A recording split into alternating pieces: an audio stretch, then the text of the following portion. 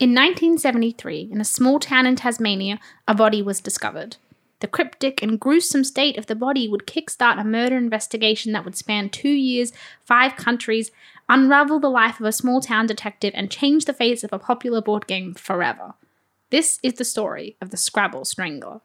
Hello and welcome to the Hoke Poke Pod, the show where we explore the strange and unusual. Really? We're just two idiots poking stuff we don't understand. So join us as we delve into a different type of episode, true crime. I'm Erica. And I'm Emily. Let's get cracking. Because we're going to crack the case. Oh, it's already been solved. I thought like bone cracking. I was like, is that a clue? Could go either way.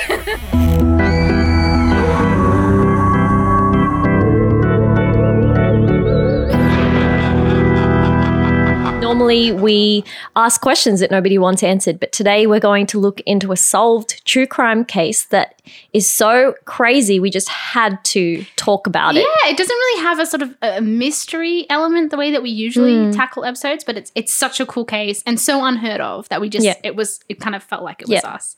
I think I stumbled across it when I was looking at a BuzzFeed article and I ended up just going down an internet rabbit hole and I was like, it's one of those internet earth? rabbit hole ones. You're like, I can't believe that this was so big and it could have had so many implications that it didn't. Like, it's a doozy. It is. So where shall we begin? When did this first start? Let's start right at the beginning. And this actually is kind of a local. It started in Tasmania. So it was 1973, July 7th, in this small town called Moona of Tasmania.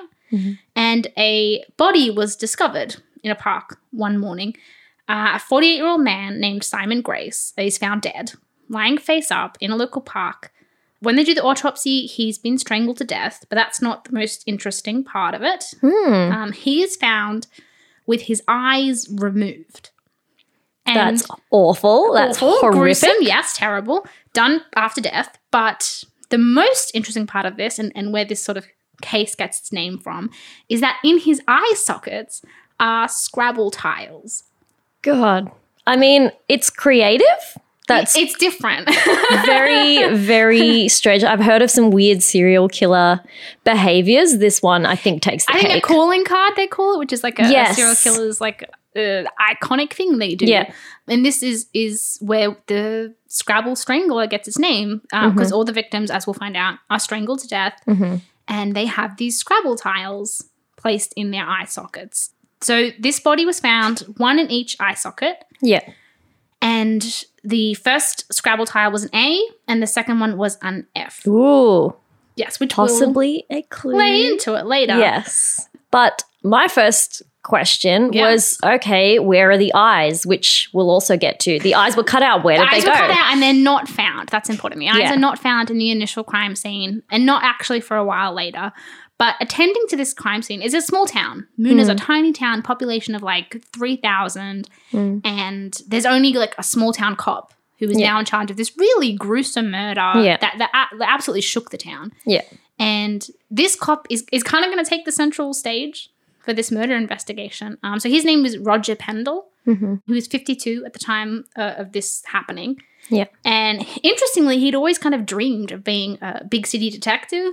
He was a huge fan of Sherlock Holmes, like Hercule Poirot. He actually had a school report from when he was in year 7. It was like, what do you want to be when you grow up? And he'd written, I want to grow up and stop a killer. Oh. Which is, I mean, awful. A little awful. But like, he's a small town Tasmania cop who suddenly has this really mysterious and gruesome death on his hands. So, I mean, not to like make it sound like it was a good thing that happened, but it did change Roger's life, as we'll find out. I think it changed that town a lot. Absolutely. As well. I mean, this was a really small town. Everyone knew everyone. And because of that, they never actually found a suspect in the town. Roger worked incredibly hard on it. They had people coming in from other sort of Australian cities to help, but they never arrested anyone. And there were no main suspects. Yeah. It seemed to be a totally kind of unrelated target. They couldn't figure out why this man had been targeted, what it all meant, nothing at all. So sort of 8 months go by with nothing. Only these 2 Scrabble tiles and the weird sort of case of death. And Roger's still really fascinated by this case. And so he's kind of scouring international newspapers and police reports for anything that might even be a little bit related. Yep. And he's coming up dry. Obviously, it's a really unique case. You'd spot something. Until March 1st, 1974. So 8 months later, this is the next year, and there is an article in the Singaporean newspaper, so like jumping across a few countries, about a French tourist who was found with their eyes missing, strangled to death. Which you can draw those similarities. Absolutely. That's way too gruesome to be a coincidence. Yeah, way too gruesome, way too similar. Only 8 months later. So Roger, actually, like not even as part of his job jurisdiction, he takes time off and he flies over to Singapore on his own dime. Just because he feels like he has input. There was this other weird case, similar. Yeah. And he starts investigating with the sort of Singaporean police. And so this French tourist who was killed, her name was Mariana DeMille, 29 years old. Like I said, dead, strangled. And once he got there, he discovered that she actually did too have Scrabble pieces in her eye sockets. One in each eye. This time, though, the Scrabble pieces are blank. There's no letters on them. And the other weird thing is that the eyes, which were missing in the first case and were never found, it gets really gruesome, actually sewn to her feet. Good God. Like, why her feet? I don't understand. But this is where it gets weirder. Yeah, it gets so weird. So this poor tourist's eyes. Yeah. I guess they technically got to keep them. They were just on their feet, I suppose. But the first eyes from the first victim were, well, okay, let me backtrack a little bit. So Roger, when he was in Singapore, receives a letter. Yeah. And in the letter are the eyes from the first victim. They later found out. Like, he just opened it and it's like crazy. someone's eyes. Can you imagine that moment? Can you imagine being Roger, working on this case for 8 months with nothing? Yeah. All of a sudden, you have a second body. Yeah. Like a second, it's obviously the same killer, and then you get the evidence mailed to you. And suddenly he's aware. They know what he's doing. They know what he's up to. They know where he is. Like, in Singapore, they've obviously kept tabs on him. Like, this is wild. Yeah. And what does he do with the eyes? Well, he obviously hands them to the Singapore police. They're working together. Now, at this point, the Singaporean police hadn't really been taking him seriously. He wasn't there officially on jurisdiction. They knew he was a cop who worked on the first case, but when he gets mailed the eyes, that helps a lot because he obviously has a connection to the killer, which they want to use. Yes. And the only thing he has is his 4 Scrabble tiles, 2 of them blank, and the other 2 have this A and F on it. Yes. One theory was that it could have been initials, but his theory was that, so A in Scrabble has the value of 1 point. Yes. And F has the value of 4. Yes. So his theory was that combine them together, 5, there were going to be 5 murders, which is a little out there. Like, a lot of people didn't subscribe to this, but he was pretty convinced. And then considering that the killer obviously mailed him the eyes, I think they were pickled or in salted or something to preserve there was them. A weird material in the letter. Yeah, there was very strange. Don't know how they made it across borders, but no. Ugh. So he thought there were going to be 3 more murders. Yes. And he kind of made it at this point, this validated his obsession for the last few months. Yeah. This is going to be my thing. I'm going to stop this killer, and this is how I fulfill that sort of job and dream of mine. Yeah. So he was really, really determined. What happens is they managed to sort of trace the how the letter was sent, where the letter was sent from, and they figure out it was actually sent from, moving country again, Mexico. How that's possible, I do not know. Yeah. And then, April 3rd, right? So it's been a month since the last body was found, and 3 weeks, a little over 3 weeks since he gets mailed the letters from Mexico. So obviously that's where they're looking next. And sure enough, in Guadalajara, Mexico, a 3rd body is discovered. Once again, strangulation is the cause of death. It seems to be another random person. There's really no correlation between the victims. It seems to be just people, different ages, different genders, different sort of nationalities. There's no correlation. But strangled, eyes gouged out. This time, however, the eyes are sewn to the hands. and the hands have been placed like on top of the eye sockets, right? And like really ghoulish, creepy stuff. Which I think maybe a few listeners might be thinking, hey, this sounds like something in particular. And that's because this is our fun fact of the show today. This is crazy. This is like such a weird fucking connection. I love this. So at the time, Guillermo del Toro was 10. Yeah. Living in Mexico. Yeah. In Guadalajara, Mexico. Like this was his like home city. Mm-hmm. He reads about this murder in his local newspaper. And he's fascinated with true crime stories. Like he's been growing up with a what was it, like a camera? Yeah, like at the time, Super 8 camera. He was like making like serial killer like documentaries as like a 10-year-old. Yeah. It's crazy. So he's obsessed with this stuff. So that is how he got inspiration for that scene from Pan's Labyrinth. Yes, with the creepy eye guy thing. Nuts. He's great. I mean, inspired from true events with the eyes over the face. And that's such like that's such iconic like imagery. Yes. So it's I don't know if cool's the right word. Yeah, I know. But it's interesting. Pretty gruesome. That it comes from this real sort of like crime that he was aware of. And I think at this point it's also important to note that Roger's life back home was unraveling quite a lot. The police department that he was working, the detective agency he was working with, didn't want him to take that much leave. And he was just over in Mexico investigating this story that was no longer in Australia. And like he wasn't getting paid for this. No. He was just like helping out. At this point, he was taking unpaid leave, or they'd let him go, or he'd quit his job. He was not associated. I think he quit around this time. I don't remember. That probably makes sense. But he was in a lot of debt at this point. And his wife was on the verge of leaving him. Yeah, I think he had like 3 kids at home. He had his wife. Like, yeah, it's a pretty. It sucks. Like you can't abandon your family. No, but it's like follow this crazy pursuit. But at the same time, like I totally can see like this is a crazy case, and here he was at the front of it getting letters from the killer. Like you kind of, I don't know. I get it. Yeah. Because he stays in Mexico for about, is it 3 months? He stays in Mexico? Yeah, about 3 months. Because previously, this had all kind of happened in the last month pretty quickly with Singapore and then Mexico.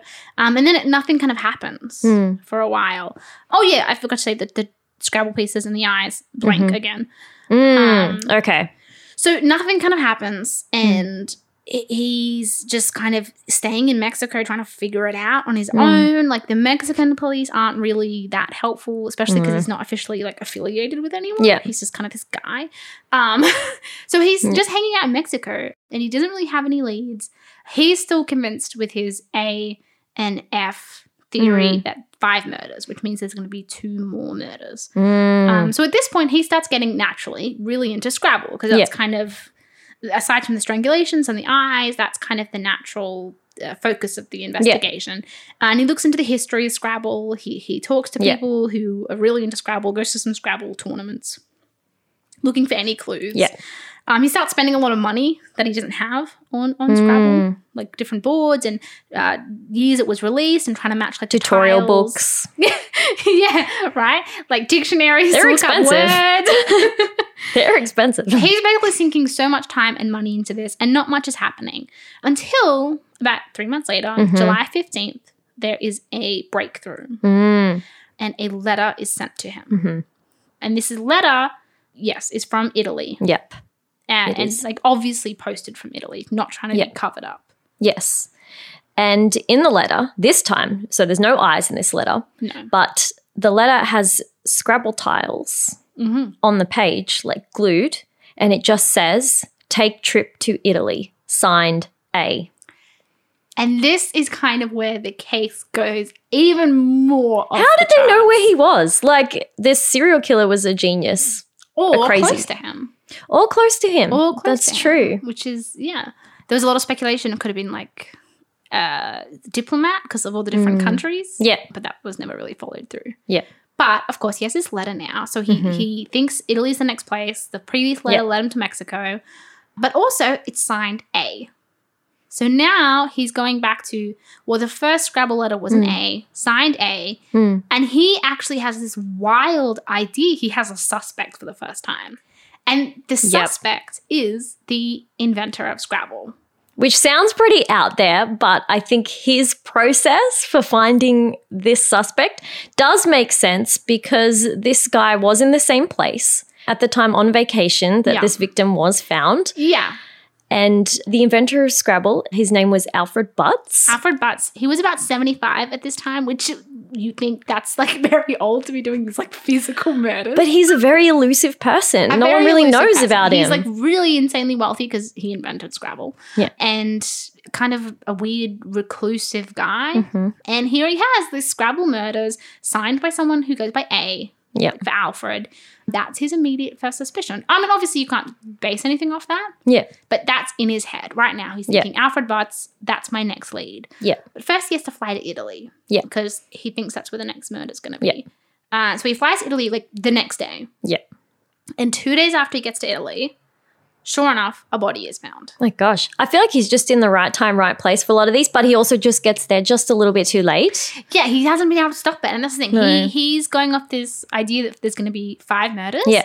This is the 4th murder. Yeah. Like if he wants to save anyone's life, which he kind of, at this point in interviews and stuff, he states as his main goal, he's kind of running out of time. Yeah. But he gets to Italy and the 4th corpse is found. Same thing, eyes, 2 empty Scrabble pieces. Mm-hmm. And this time, though, the eyes, and this is where he really hones in on his theory. Yes. The eyes are sewn to the butt.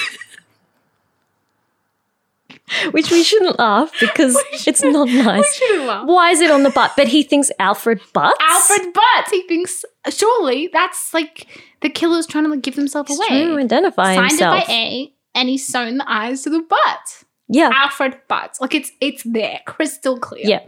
He thinks that he solved it. He just needs to track down Alfred Butts. He's in so much debt. His wife has left him by this point. Yeah, I think his wife leaves him back in Mexico. Yeah. His life is unraveling before our eyes. And at this point, internationally, this is all happening. Scrabble sales are plummeting. I didn't even know this. People are terrified. People are learning about this. It's starting to go around the world. Yeah.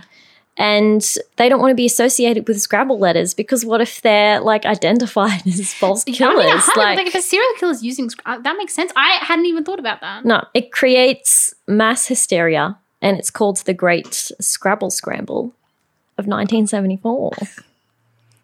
And I feel like it's been forgotten in history. That's crazy, and it's also crazy that Scrabble made Scrabble almost. Like doesn't exist. Yeah. This almost like caused the extinction of Scrabble. I know. And so Alfred Butts is probably losing money at this point from his game, and he's also a suspect in a murder. Alfred Butts is having a bad day if he's innocent, which we will get to. Yes. I mean, I feel like people would have heard about if the like inventor of Scrabble started doing Scrabble related serial killings. You can probably guess he didn't do it. But yeah. Yes. We'll follow Roger's natural kind of. Yeah. So he gets here. The eyes are sewn to the butt. He's got these 2 other Scrabble pieces. He is convinced it's Alfred Butts. He's also, and it's important to know that he's been collecting the tiles, the Scrabble tiles as he's been going. Yeah. I think he kind of stole them from the crime scenes. Yeah, but I know at least like the Singaporean one and the Tasmanian one, like he took those. I don't know if Mexico, like the records aren't clear how he got these hands on those. Yes. But yeah, so he immediately flies to New York, which is the home of Alfred Butts. It's where he lives. Not New York City, New York State. Yeah. Flies right over to New York to arrest Alfred Butts before he can do the 5th and final murder. Here he is. It's his moment. He's going to actually save the day. And he convinces the New York Police Department to work with him. He has evidence. The case is pretty well known at this point. Yes. It's not enough definitely to convict Alfred, but they can hold him. Yes. Yeah. And Alfred Butts is arrested. God, poor 75-year-old. I know. Like, and also what like a stain on your game, like your one legacy and reputation. You're now getting like arrested for potential like murders. Crazy. But he gets arrested, and that should be the end of it. Yeah. For Roger, that's what he thinks. He thinks case closed. Killer's been found. I've given up my life for this, my family, like my finances. This is it. It's done. Yeah. Except that on August 1st, when Alfred Butts is behind bars, the 5th and final body is discovered. And this really sends Roger into a spiral. What has he done? What has he done? Not only has he not stopped the murders, but he's locked up Alfred Butts, a man who now, after his months of researching Scrabble, is a man he greatly admires and respects because he's grown to love Scrabble. Okay, so what happened? An innocent old man. He is locked up in jail. So, okay, the next 24 hours is kind of the end of the case, and it gets nutty. So, the fifth body is discovered. And Roger rushes to the scene of the crime. Once again, eyes gouged out, strangled to death, 2 blank Scrabble pieces in the eyes. But this time, something else is different about it. 1, the eyes are missing again. But 2, the body is face down. Very weird. All the other bodies have been face up in the same position, right? And that doesn't like feel necessarily like a big thing, but it will become a big thing. To Roger, I think he definitely, in that moment. He was maybe not like, he was probably a little unhinged, but he was a good detective, I think, for all intents and purposes. And this is really where, he noticed the body was face down. And then Roger goes missing. So obviously the police are with him at this point. They're following the case, and he goes missing. And Roger wakes up. He survives his ordeal because he wrote about it. This is how we know what happens. In the reports, he said that he was hit over the head by something. And he doesn't remember. He just wakes up. He wakes up, and he is in a room, and in front of him is a Scrabble board. An empty Scrabble board. This person is a psycho. This person's a psycho. I mean, they're a serial killer, for sure. And in front of him is an empty Scrabble board and another of these Scrabble letters. And it says, play the final game of Scrabble, or you will become the 6th victim. And so here he is. He's locked in this room. Tied up. Well, he's got his hands free to play Scrabble. Oh, yes. His legs tied up. He does have his legs tied to the chair, yes. Yeah, he's got this empty Scrabble board, and all he's got in front of him are these it's 10 Scrabble pieces. The A, the F, and then the 8 blank pieces that he's collected from these cases. And he knows he has to now play a word in Scrabble to stop himself from dying, and also just like figure out who the killer is. Like, this is crazy. The problem is he's only got 2 letters and 8 blank ones, and he can't possibly play a word. He was never really good at Scrabble to begin with, even though he's done heaps of research. He doesn't really know how to play it. That's the great irony, because he was so focused on the case. Scrabble's a 2-player game. He never had anyone to play it with. His wife divorced him, and the cops hated him because he was always up in their business. So as much as he admired Scrabble, he had no practical application to it. No.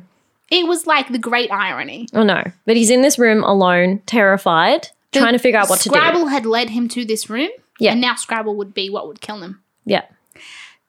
But he has his cell phone, and he realizes there's one person. This is the hardest and most important Scrabble problem in the history of the world. There's one person who could possibly help him. Alfred Butts. From his... Well, I guess he's been let out of jail. He was let out by jail at that point. But Alfred Butts has caused Alfred Butts like irreparable rumor damage, had him arrested, and has tanked his like stock and game. Alfred Butts, for all intents and purposes, should despise him. But on a whim, he's got 1 phone call battery amount left on his phone, and he decides, instead of calling the police, instead of calling his wife, he calls Alfred Butts, the inventor of Scrabble. Who will be able to help him solve this last piece. I mean, this just proves what a good person Alfred is, because Alfred absolutely should hang up the phone. No one would blame him for doing it. But he doesn't. No. So they're talking on the phone, trying to solve this Scrabble problem, the final riddle. And Alfred is just as flummoxed. He's got 2 letters and 8 blanks. You can't play anything with that. And then this is word from word. This is from the biography. Alfred says to Roger, Alfred says, I might be the greatest Scrabble player in the world, but you, Roger, are a great detective. This isn't about Scrabble. This is about solving the murders. Think about it. There must be something you're missing. Wow. So Roger thinks, how powerful. Oh, no. So Roger thinks back to that final body he found earlier that day. And what was different about it? It was face down. It was face down. And that's it. Yeah. So he gets those 8 blank Scrabble pieces and he flips them upside down. And unbelievably, there are letters on the other side. And they spell out the name of his killer. The person he's been looking for this entire time. It was initials, the A and the F. It was. And her name was April Fools. I saw you breaking just then. I broke so much. Was that so stupid? No, it was so good. April Fools. April Fools, guys. We're not a true crime podcast. We won't be doing true crime again. No, it's not our forte. I hope you enjoyed our very made-up story. Very made-up story. And if you are like related to the real Alfred Butts, don't sue us, please. Do you know my favourite part is that he says to him, "You're a great detective." Bullshit. He got him locked up. I know our own stories. Anyway, this has been Happy Halloween. April Fools. I love that. Yeah, and the fact that he just uses that one call to call out this inventor of Scrabble. Not his family or friends or the police. He's isolated everyone in his life. I'm like invested in this made-up story. Yeah. I want to read this biography that you talk about. Yeah, Roger F. Pendle's biography. Yeah.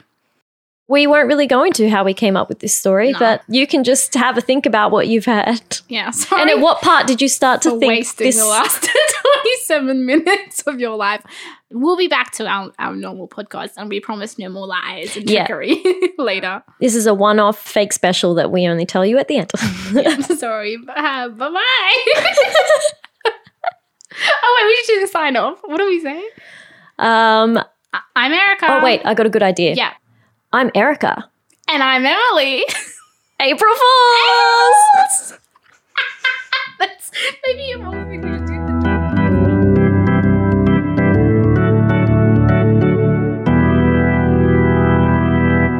Hi, you've reached the end of the episode. Thank you so much for listening, and if you like what you've heard, it would be fantastic if you could rate us or leave a review. Or better yet, show us to some of your friends. Get the word out there about this spooky little podcast. If you want to know more about us or this episode, you can visit our website, thehokepokepod.com.au. We post updates, links, episodes, and any references we've mentioned, you'll be able to find them right there. We'd like to say a huge thank you to Giano Timble for the amazing graphics and art that he's made for the podcast, as well as our undying appreciation to Robert P. Kelly, our marvelous and ever-patient editor. We love you, Rob. And finally, if you'd like to contact us, you can send us an email at hokepokepod@gmail.com. We'd love to hear from you. Feedback, episode suggestions, whatever takes your fancy, we will be there. Thank you so much for the support, and we'll catch you next time. Bye. Bye.